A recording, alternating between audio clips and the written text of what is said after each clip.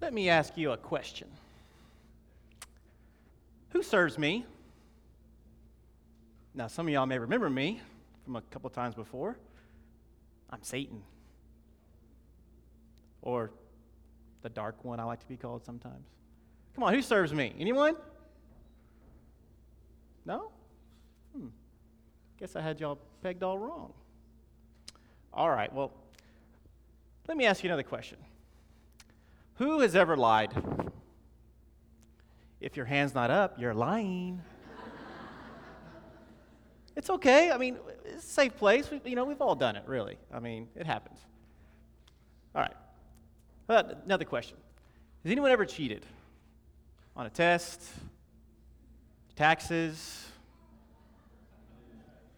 Nobody's ever cheated in school. You've never copied somebody's homework. Really? Come on. Of course you have. All right, another one. Has anyone ever made fun of somebody? The dork sitting next to you? Maybe? Your spouse? I mean, that's what they're there for, right? I mean, a little fun? We've all done that. So, who serves me? Some of you had your hands up a few seconds ago. What?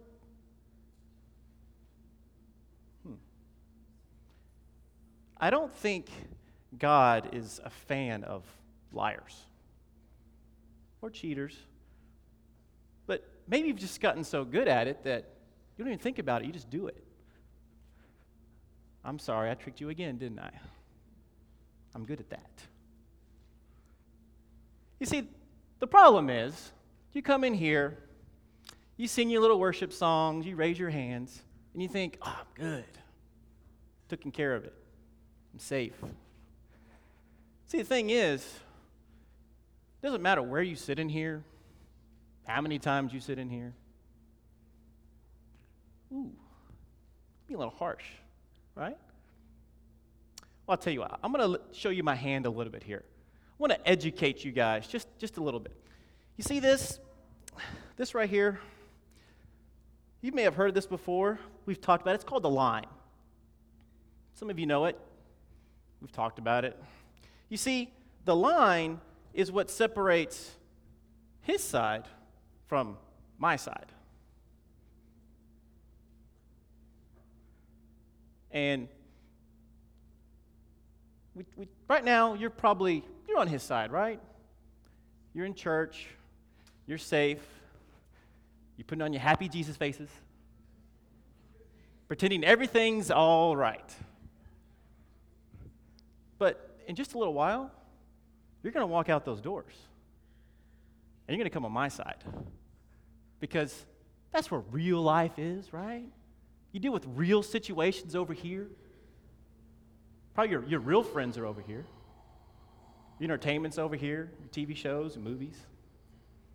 Those internet sites that you go to for relaxing and whatnot, it's over here.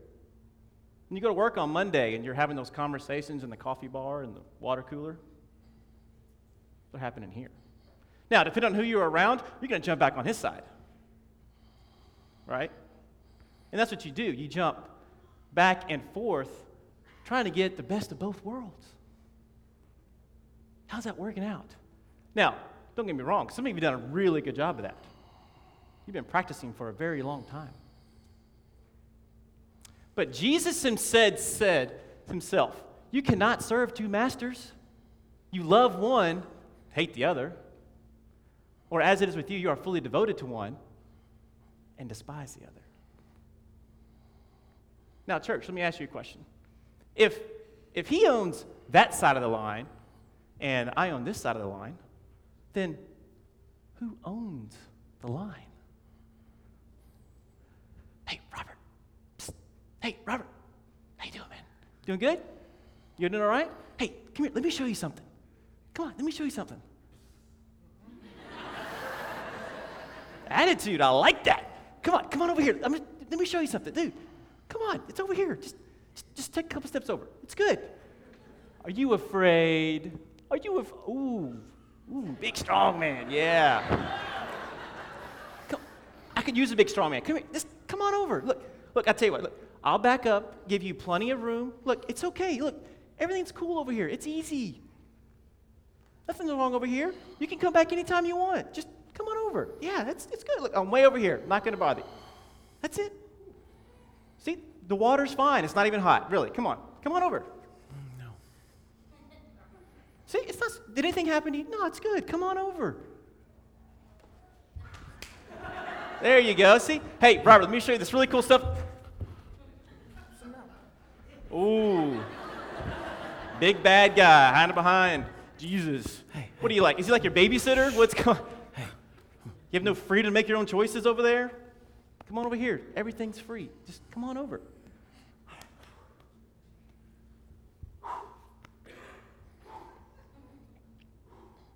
Ooh, that looks like a lot of fun. Getting bored over there? Hey, Robert. Oh, hold on a second. Ooh, Robert, you just got an email from Dave. You know who Dave is, right? He's got those attachments on his emails and whatnot. Whoa. Wow. You need to come check this out, man. Dang. Woo.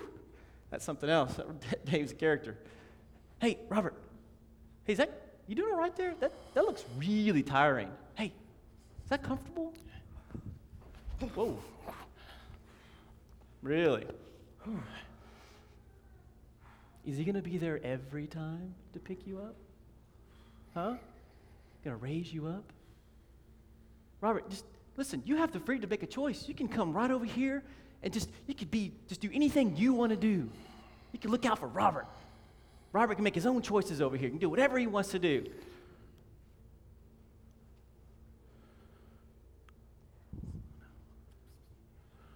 Robert, hey, what are you doing?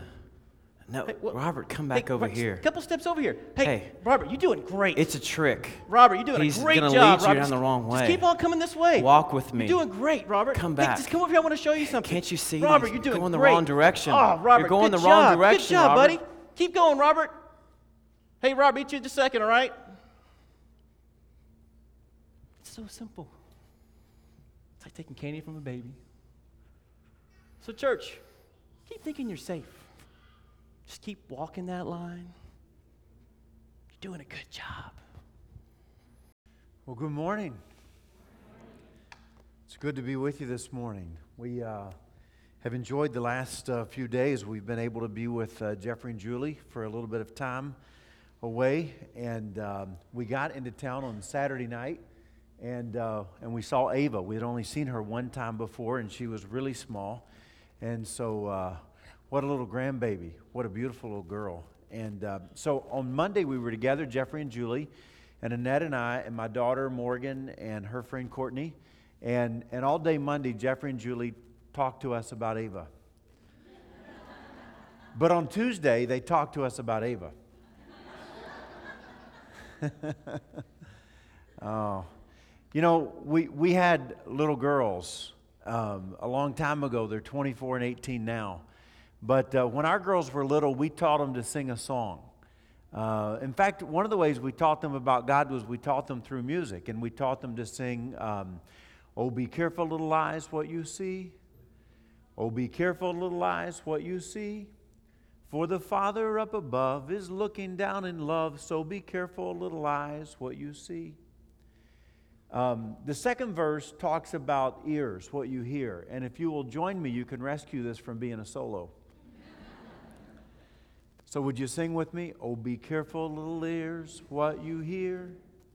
Oh, be careful, little ears, what you hear. For the Father up above is looking down in love. So be careful, little ears, what you hear. I think the next verse says something like, be careful, little hands, what you do. And then the last verse says, be careful, little feet, where you go. I got to wonder if somebody's looking me in the eye right now who is thinking to themselves, Rick, if I had just paid attention to that little childlike song, I could have saved myself a lot of grief and a lot of pain in life. If I had just paid attention to that little song, how much pain I could have saved myself and the people who love me. Does it ever amaze you that sometimes the most powerful messages in our lives come in the most simple words, or the most profound truth comes in the language that even a child could understand? You see, I think that when we were young and we were teaching our girls to sing that song, I think we knew in our hearts that there would be somebody someday who would try to get them to look at something they should never look at. And there would be somebody who would tempt them one day to listen to something they should never hear. And there would be somebody who would try to get my little girls to do something they should never do. And someone would tempt my kids to go places they should never go. Because we knew in our hearts that we have an enemy, the devil, who is looking for somebody to destroy and who wants to destroy their lives. In fact, those aren't my words. I found them in the Bible in the book of 1 Peter, chapter 5, verses 8 and 9. And here's what the Bible says. It says, "Your enemy, the devil, prowls around like a roaring lion looking for somebody to destroy." So let me put those words on the screen for you and we'll share them together. Before I read them, let me just talk to you a minute about the book of 1 Peter. It's an interesting book to me because everywhere you open the book of 1 Peter, you find the word suffering.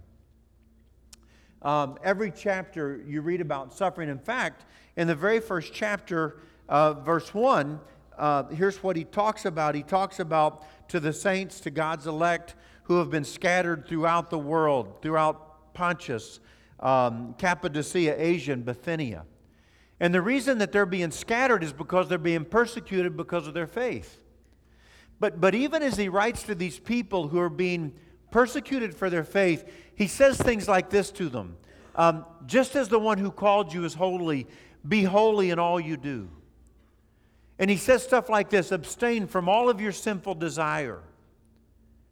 And then he gets to this line in chapter 5 where he talks about the enemy of your soul is going to try to destroy you, and you've got to resist him and stand firm. What I love about 1 Peter is that it's so Christ-centered. And here's what he says, that even in the midst of all of that suffering that you're going through, you can live this life that God has called you to live. And the reason you can live this life is because we have a new birth and a living hope through the resurrection of Jesus Christ. I love language like this that I find in the book when he says stuff like, you have been purchased by the precious blood of Jesus Christ, not by silver and gold. And so the hope for living this life that God calls me to live is because I have been raised to this new life with Jesus. And the resurrection power that raised Jesus from the dead is available for me in this new birth that I'm a part of. So let me read these words to you. Here's what he says. He says, be alert and of sober mind. Your enemy, the devil. Now, I don't know if you knew that you had an enemy, but you have an enemy. I don't like having an enemy. I'm a lover, not a fighter. My basic makeup is that I want to be liked really bad, and I want you to like me, and I don't want to have any enemies in my life. But the Bible says I have one. I have an enemy. He's writing now really addressing a group of people, and it's young men that he's talking to. He first addresses the elders, and he says, care for God's flock, and then he says young men. And when he says young men, this is where he goes. And so you might be sitting beside a young man this morning. If you are, just kind of look at him and say, you're a young man. See any young men in the room? How many young men are there here? There are not that many of us. Because when I talk to guys who are 90, they call me young man. See, it's relative. So he's talking to young men, and he says, be alert and of sober mind. Your enemy, you might not like the fact that you have one, but you have one. And the Bible tells you who he is. It's the devil. Your enemy, the devil, prowls around like a roaring lion looking for somebody to devour. He wants to destroy somebody. You'll do just fine. Resist him. This is the instruction that you get, standing firm in the faith. Because you know that the family of believers throughout the world is undergoing the same kind of, and here we find that word again that we said we find all through the book of 1 Peter, sufferings. So the question is, does the word sufferings really belong in this paragraph? And when you're talking about the enemy, does it really have anything to do with suffering? And what does it have to do? And then how do you apply that principle to our lives? I think that's what we have to figure out today before we leave this room. I remember a couple of years ago sitting down by a guy whose name was Christian. And Christian attended our church. And we went to lunch. I picked him up at his house, and we went to a Skyline Chili. Can I get a witness from anybody in the room? Any Cincinnati folks here? It's unique. It's weird. If you've never eaten it, you probably wouldn't like it. But once you eat it, you kind of acquire a taste for it. It's like coffee, I guess. You learn to like the taste, maybe. So Christian and I are sitting here, and I said to Christian, Christian, how are things going since the last time we talked? He said, not much better. I said, what about your driver's license? Are you gonna be able to get them back pretty soon? He goes, I don't think so. I said, well, I hate it. What about a job? He said, well, if you don't have a driver's license, you can't really drive to work, and so, I'm limited in getting a job just where I can drive to. I mean, where I can walk to. And you saw where I lived. I said, your dad, is that any better? He goes, no, we're not talking still. What about your sisters? No, if they come over to the house, they mostly are with Mom. You understand, this is a young man who had so much promise. Christian was raised in our youth group. Christian was a kid who was baptized in our baptismal pool. His family are well-educated people. It wasn't a matter of if you'll go to college, it's where would you choose to go to college, Christian. Everything that you could just kind of lay out and say, we're going to make you a really good life, he had it all laid out for him. And when I think about a person's life who just kind of comes to this point, I just think, not Christian, not this boy. This boy has had all kinds of promise ever since he was small, a great extended family. Everything was laid out. Christian could become whatever he wanted to become. You want to be a lawyer, Christian? You want to be a doctor? You've got good sense. You've got family. You've got education in front. Whatever you want to do, you can do it. And I said to him, I love you. You know that. And I know I'm going to talk straight with you for a minute, but that group of guys in your driveway, they're not going to help you get on the right track. And he smiled and he grinned and kind of shrugged and said, I know. You understand that this is what the enemy wants to do to a person's life. This is what the enemy desires to do, to take a young man with all kinds of promise and just say, I want to destroy you. He doesn't say that he wants to hurt you or harm you. That's not enough for the enemy. He wants to destroy you. He wants to mess with your family system. He wants to hijack your career. He wants to mess with your future and put it in jeopardy. He wants to create distance between you and God. And so the Bible says that you have an enemy, and he is the devil, and he prowls around like a roaring lion, and he's looking for somebody not to hurt, not to harm, but for somebody to destroy. And I watched him take this young man's life and just kind of melt him down to nothing. I think we got to deal with this issue of suffering because it's pertinent to how this passage applies to our lives. You understand that the early Christians lived under Roman rule. And Rome decided that Christianity was forbidden. And so if you were caught practicing Christianity, you were going to be prosecuted as a criminal. And so the history of the early church is sometimes difficult to read because many of those early Christians were persecuted because of their faith. Sometimes Christians were put in cages with wild, hungry animals, and they were eaten alive. Sometimes Christians were burned alive because of their allegiance to Jesus Christ. Sometimes Christians were brought into these large sporting arenas, and they were made sport of, and their lives were taken in front of thousands of people just for fun. Many Christians suffered at the hands of the Roman emperors. Many lost their lives. And so Simon Peter writes to these people who are being persecuted because of their faith. And he says, you've got to resist, and you've got to stand firm, and you've got to be alert. Because you understand that you have brothers all over the world who are suffering like you are for your faith. But they are being strong and they are hanging in there. And what he is really saying is that the enemy is going to get you where you're weak. He's going to get you where you're tender. Now we know what it means for them. I think the question of Scripture always is the same. What does it mean for me? And so I think that the question you have to answer before you walk out the door today, if Satan is going to throw his best punch at me, where's he going to throw it? Where am I weak? What is the area in my life that I am the most likely to give in to temptation? Where is that place in my life where I feel the weakest in my defense? And I think that's where this passage really gets down to earth for you and me.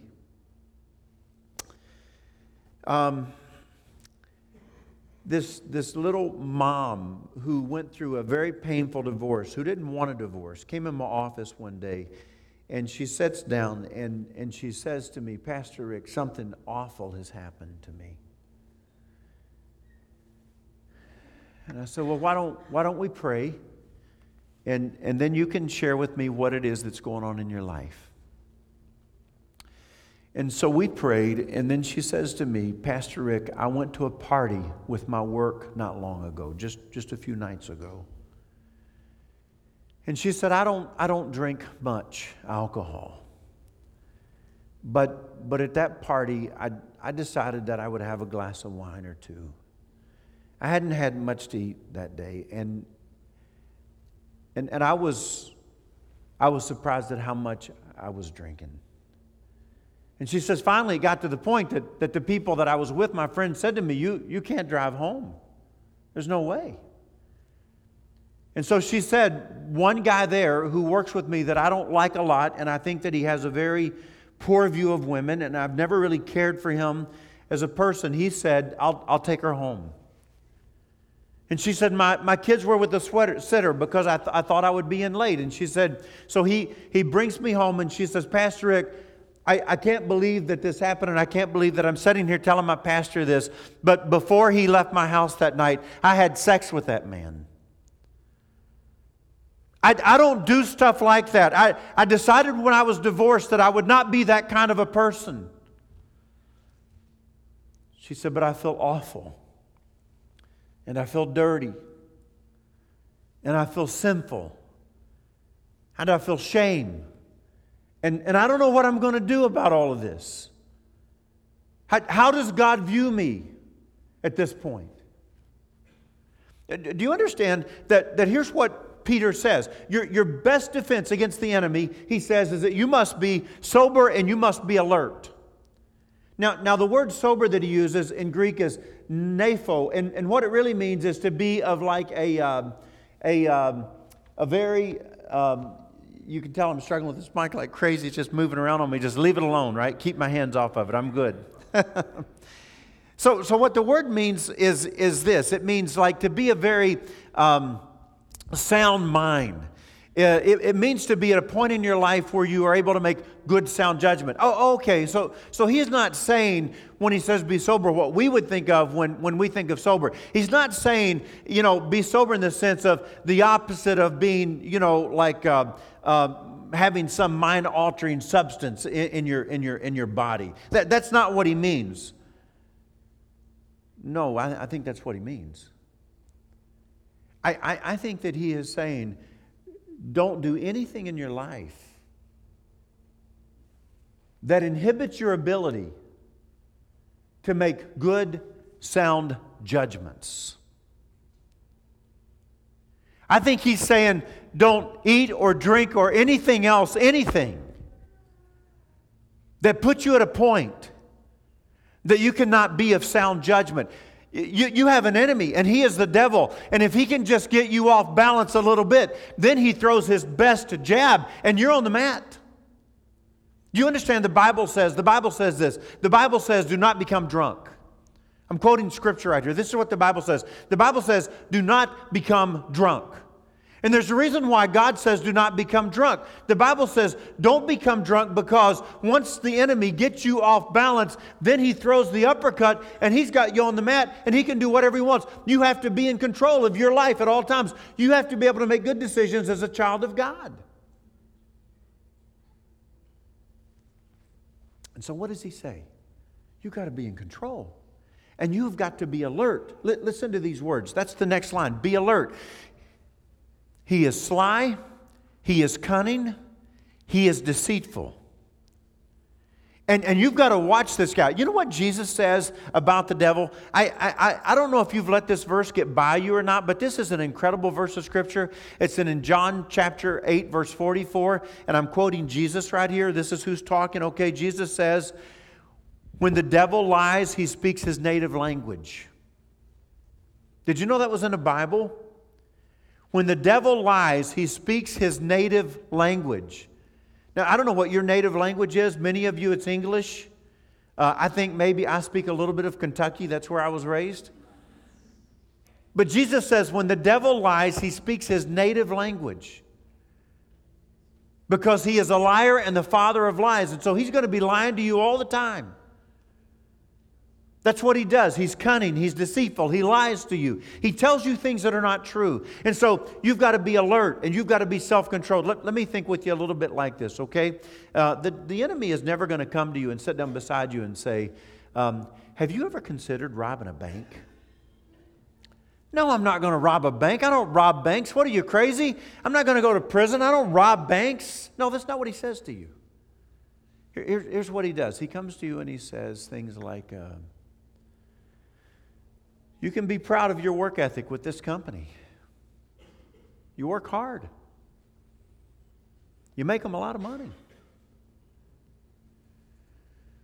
You're probably underappreciated and you're probably underpaid.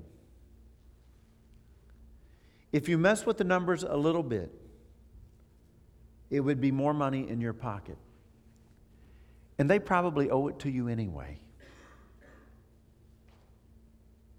Who's going to know? Because his goal is just to move you a little bit. It's to keep you from standing what Simon Peter says to do, and that is firm in your faith. See, the enemy is not going to come to you if you have been faithful to your spouse in marriage for years and years and say to you, have you ever considered committing adultery against your loving, faithful wife? No. No, what the enemy is going to say to you is something like this. He is going to say, wow. I mean, wow. She is sharp. And you know what else? She thinks you're sharp. I mean, that is apparent. And you're on a project together. How crazy is that? You should text her and see if she wants to work on this project over lunch. I mean, when has it been a sin to go to a working lunch? Really, think about it. It's just lunch. You see, if you're in recovery, the enemy is not going to say to you, have you ever thought about maybe a possible relapse? No, he's going to say, wow, you're doing good. I mean, you're really doing good. You know more about addiction than you've ever known in your life. You've educated yourself well. There was a day when you could not stand one drink, but now you probably could. You must feel good about yourself. You've kind of arrived. You've whipped an addiction. In fact, maybe you should do it just to prove to yourself that you could. That's impressive. You see, if he can just move you a little, and the Bible says, no, you stand firm. You don't let him push you around. You get your footing, you stand firm in your faith, and you resist him. Whatever you do, resist him. You see, I have to stand firm many times in my faith, and I remind myself that I am a child of the living God. I believe that I was bought by the precious blood of the Lord Jesus Christ. I'm the husband to Odette. I am the father of Morgan and Brittany. I'm the son of Kendall and Cecil. Jeffrey is my Christian brother. I live out my life in the context of a community of faith. Christ Jesus died on a cross for me to save me of my sins. He was raised from the dead on the third day. And the same power that raised Him from the dead is available to me and enables me to live this life that God has called me to live. I will stand firm in what I believe, and I will not be moved by the enemy. He will not push me around and bully me.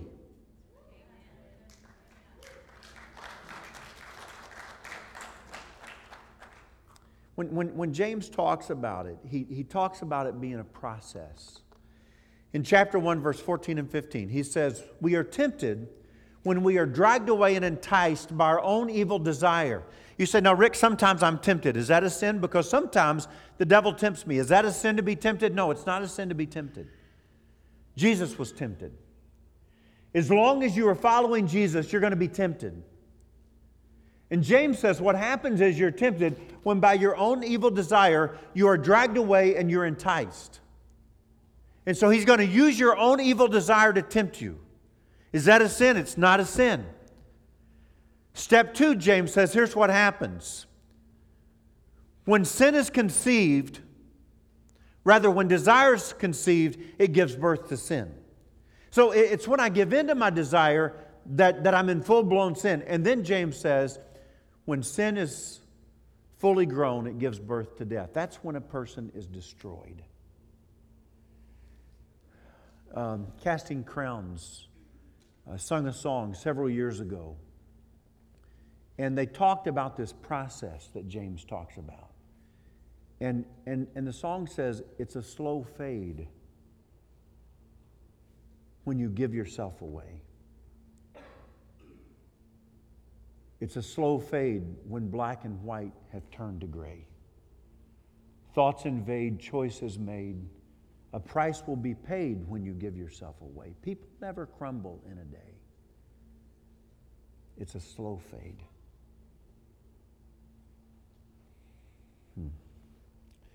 Well, I feel like I should take a minute here and just tell you that there's a lot of hope here in 1 Peter.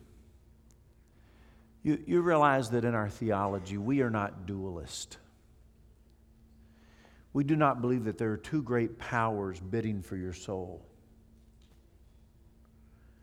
We are monotheistic in our theology. We believe there is one great power.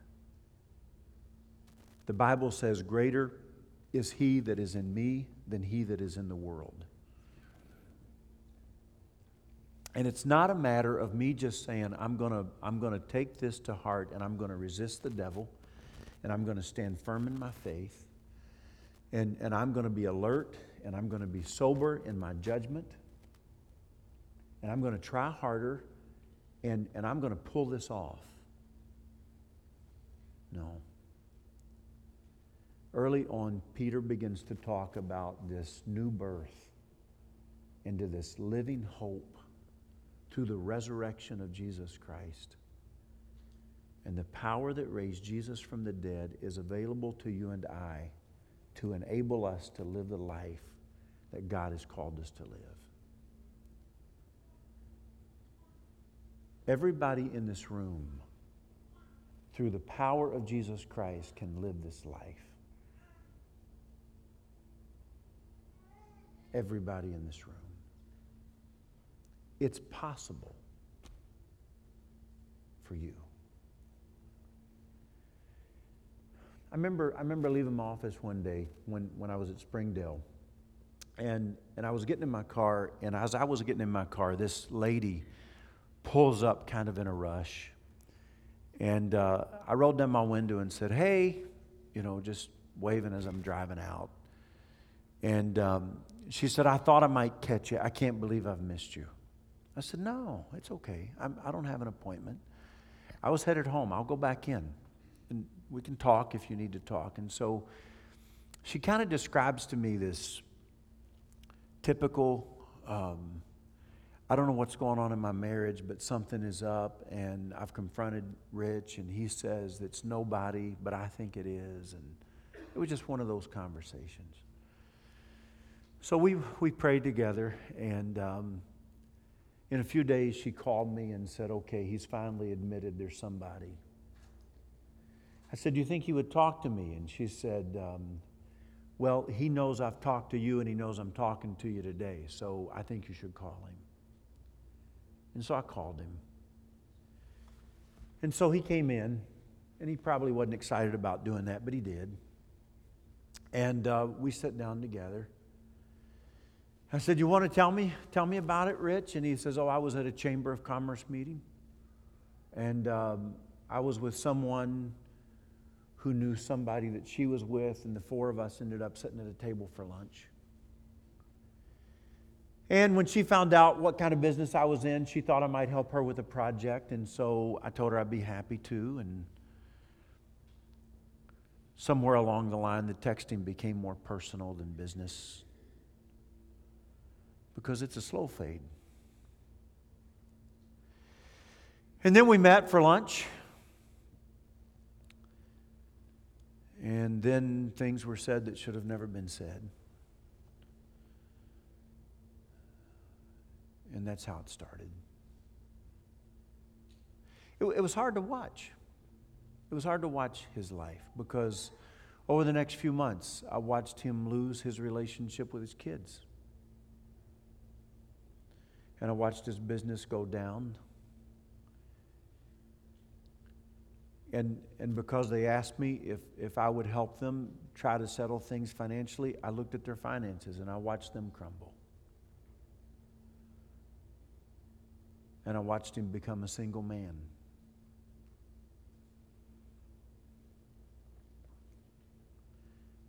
Can you look at me for just a minute? Guess who his son was? It's the guy that I had lunch with at Skyline Chili.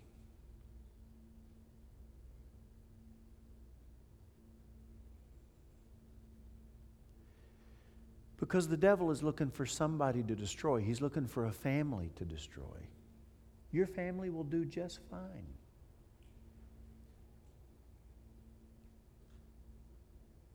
We have an enemy. And the Bible gives us his name. And he prowls around like a roaring lion looking for somebody to destroy. And so Simon Peter says, you've got to stand firm. You've got to be alert. You've got to be sober in your judgment. You've got to resist him. And you can, because the same power that raised Jesus from the dead is available to you today. And you can live this life that God calls you to live. So I asked if we could play this song at the end of the service today. So I want you just to focus on the screen and just let the Lord speak to you as you watch what's about to take place.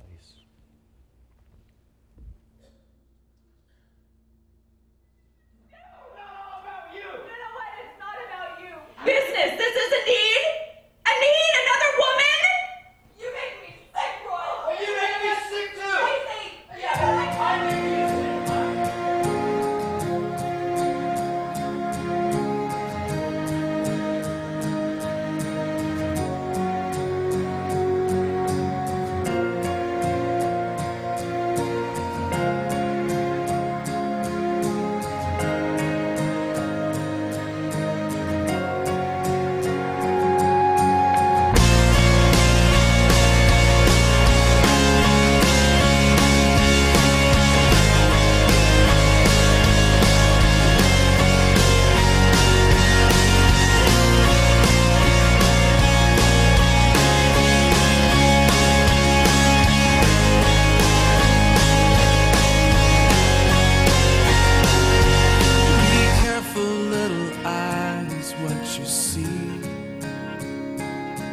It's the second glance that ties your hands as darkness pulls the strings. Be careful, little feet, where you go, for it's the little feet behind you that are sure to follow. It's a slow fade when you give yourself away. It's a slow fade When black and white have turned to gray and thoughts invade, choices are made, a price will be paid when you give yourself away. People never crumble in a day. It's a slow fade. It's a slow fade. Be careful, little ears, what you hear. When flattery leads to compromise, the end is always near. Be careful, little lips, what you say. For empty words and promises lead broken hearts astray. It's a slow fade when you give yourself away. It's a slow fade when black and white turn to gray and thoughts invade. Choices are made, a price will be paid when you give yourself away. People never crumble in a day. The journey from your mind to your hands is shorter than you're thinking. Be careful if you think you stand, you just might be sinking.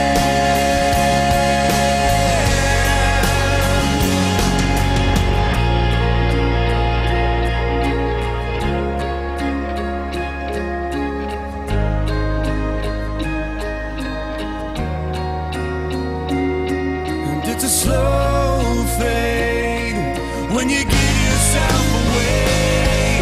It's a slow fade when black and white turn to gray and thoughts invade.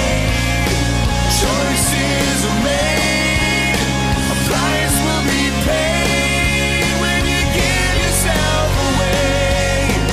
People never crumble in a day. Daddies never crumble in a day. Families never crumble in a day.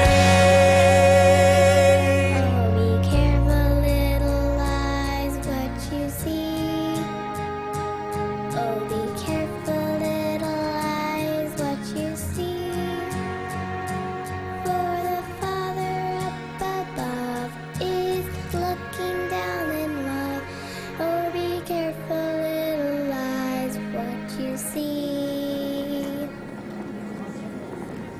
Daddy, where are you going? I gotta go on a business trip. Do you have to?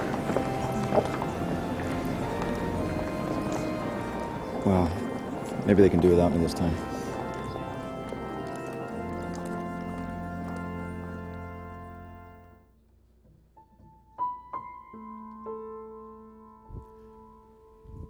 You know, when you preach, you always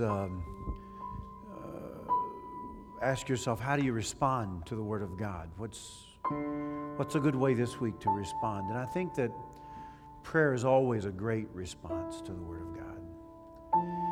And so my assumption is that as you sit here this morning and you listen to these words, there's probably a few responses that are taking place in your thinking.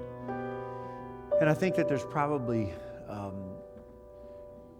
people in the room who would say, Pastor Rick, there's somebody in my life, somebody that I love.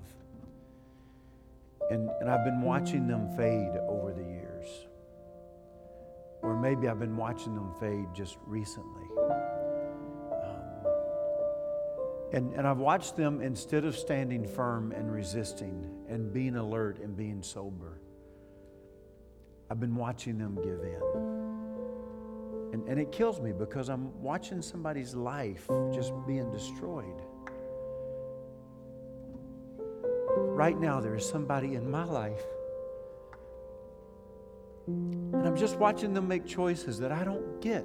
I don't understand it. And I'm just thinking, can't you see that you're just kind of giving in to the temptation and the tricks of the enemy? And he's lying and he's deceitful, and all he wants is to destroy you. And so this morning, if I'm going to pray in response to this message, that's one of the things I'm going to pray about. I'm going to pray for her. And so I think that maybe there's others who'd say, you know, there's somebody I really want to pray for today. And then there might be others here today that would say, Rick, I feel the enemy working on me. You know, and I just know he has my number right now. He is wearing me out. You know. And you want to come and just say, Lord, make me strong. Help me to stand firm, to get my footing, and to stand in my faith, and to resist, and to be aware, and to be alert, and to make good sound judgments, and to rely on that resurrection power that is available to me to live this life that God is calling me to live. So, Jaron, maybe you can just do something for us, a few minutes. You can sing or play. And why don't we stand where we are, and let me just pray. And if you want to come down and kneel and pray for somebody that you love, or if you want to come and just pray about your own walk with God, or maybe you just choose to stay where you are, to stand right there and pray, that's a good place to pray too. I grew up with altars, and I love it when people come and put their hand on my shoulder and pray over me. And maybe you would love that today, just to come and pray and let the people of God just come and kind of surround you and love you and pray with you. So if you want to come, you're free to come now. Lord, I thank you for your word. And I thank you for the instruction that you give us in your word. I thank you that you give us real solid information about how to deal with the enemy. And I thank you that you remind us that there is power that is available for us. Power to live this life that you've called us to live. And there's not a person in this room who can't live this life well. Everybody can do this because of the power of Jesus Christ that works in us.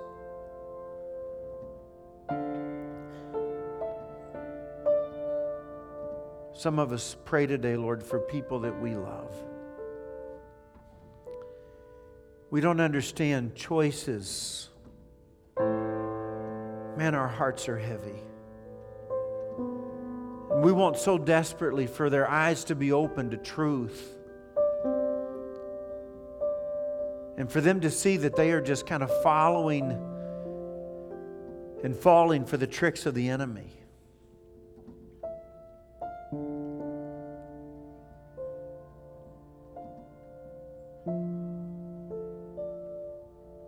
It's sometimes not the big choices. It's the small choices that we make that add up on top of the other. And it truly is a slow fade in somebody's life. People never crumble in a day.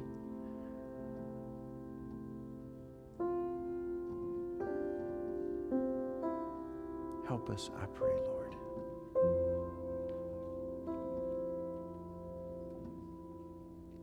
In Jesus' name.